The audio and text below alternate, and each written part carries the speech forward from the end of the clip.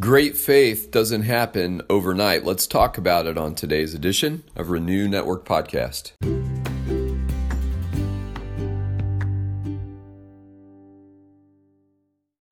Good morning. Today we are moving on in Luke chapter 17. We're going to be reading chapter 17, verses 7 through 10.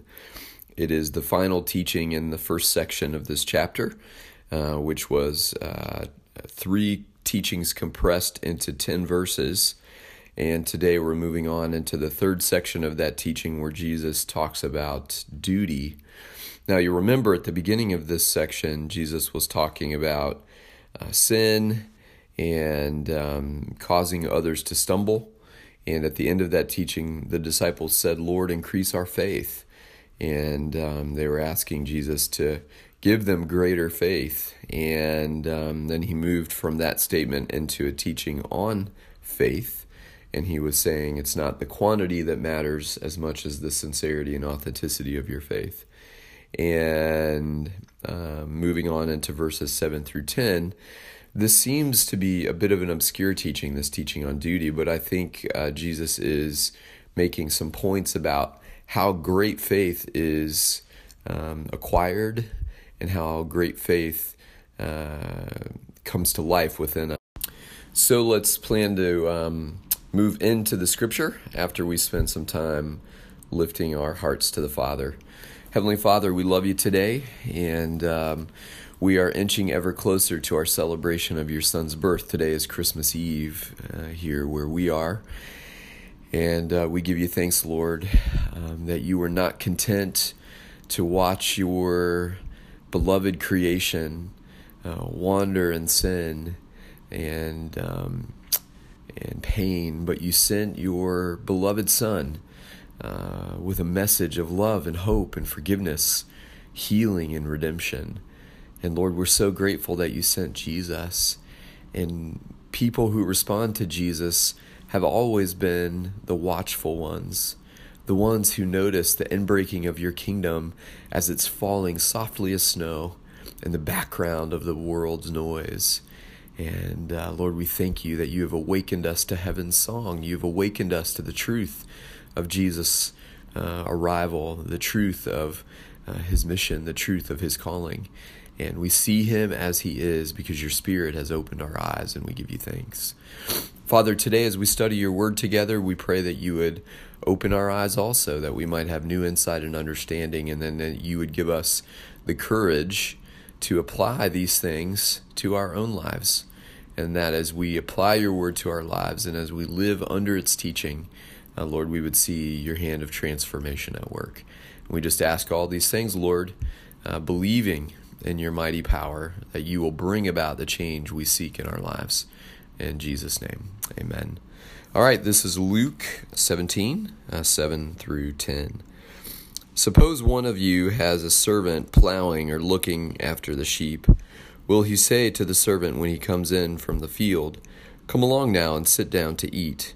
Won't he rather say, "Prepare my supper and get yourself ready, and wait on me while I eat and drink?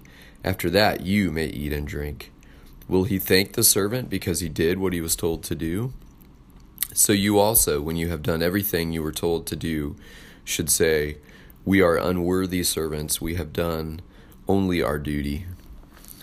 Now, these are interesting words, I have to say, and they are kind of challenging. We have to kind of look beyond the words on the page to the meaning Jesus had in speaking them. Now, they're straightforward enough in a sense. You have a story about a servant who's been working in the field and then comes into the house, and obviously he would be hungry and tired, and yet his work is still not done. He has work to do for the master. He's preparing a meal and serving the master while he eats and drinks. And he has no expectation that his master would say thank you. Although if he has a good and loving master, he might have a master who does thank him for his hard work. But he doesn't have any expectation that the master would thank him for what he was told to do.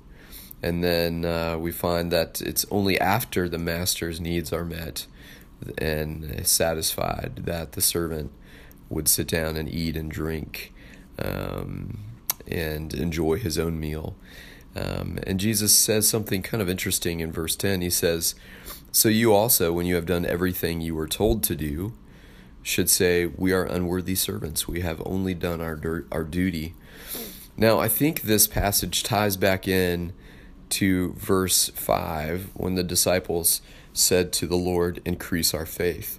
And I think this teaching ties in, it's a response in a way to what Jesus was teaching throughout the passage, but it's a response in a way to the question the disciples had for him. It's a way of saying, you are asking me to increase your faith, and I am telling you that great faith comes as you are faithful to the Lord's call. And if you're doing God's work and you're seeking pats on the back, you're seeking the acknowledgments of others, you are seeking a sense of accomplishment, then your trajectory is wrong from the start. God is saying great faith is simply faithful to the call. It's not looking for thank yous. It's not looking for attaboys. It's not looking to be cheered on. It simply does what it was told to do by its master. And it grows in proportion to its faithfulness. So as the master issues commands, and our master Jesus has given us teachings and commands that we're expected to follow, great faith results when we practice a long and faithful trajectory of obedience. And that long and faithful trajectory of obedience grows and deepens our faith as we see God coming through over and over again.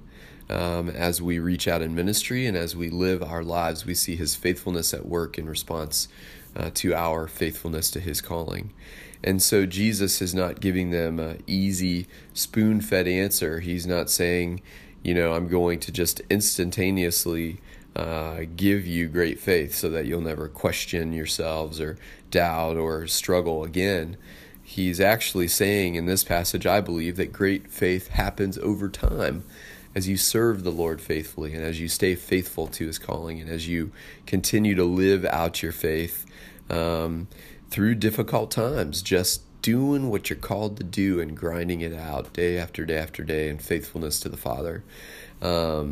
It's a slog.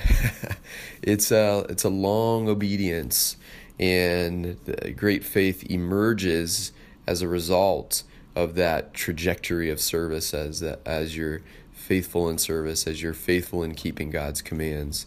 Great faith is the result. So I think that's what Jesus is getting at here through this teaching in verses 7 through 10.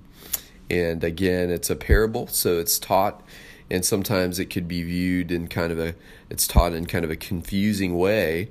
And it's done so that we would unpack it, so that we wouldn't just take it at face value, but we would ask questions of it, and we would journey into it, and we would seek the Lord to give us insight and understanding.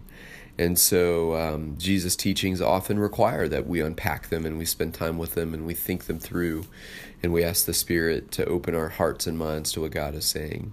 And so hopefully what we've discovered today is helpful as we continue to consider these words.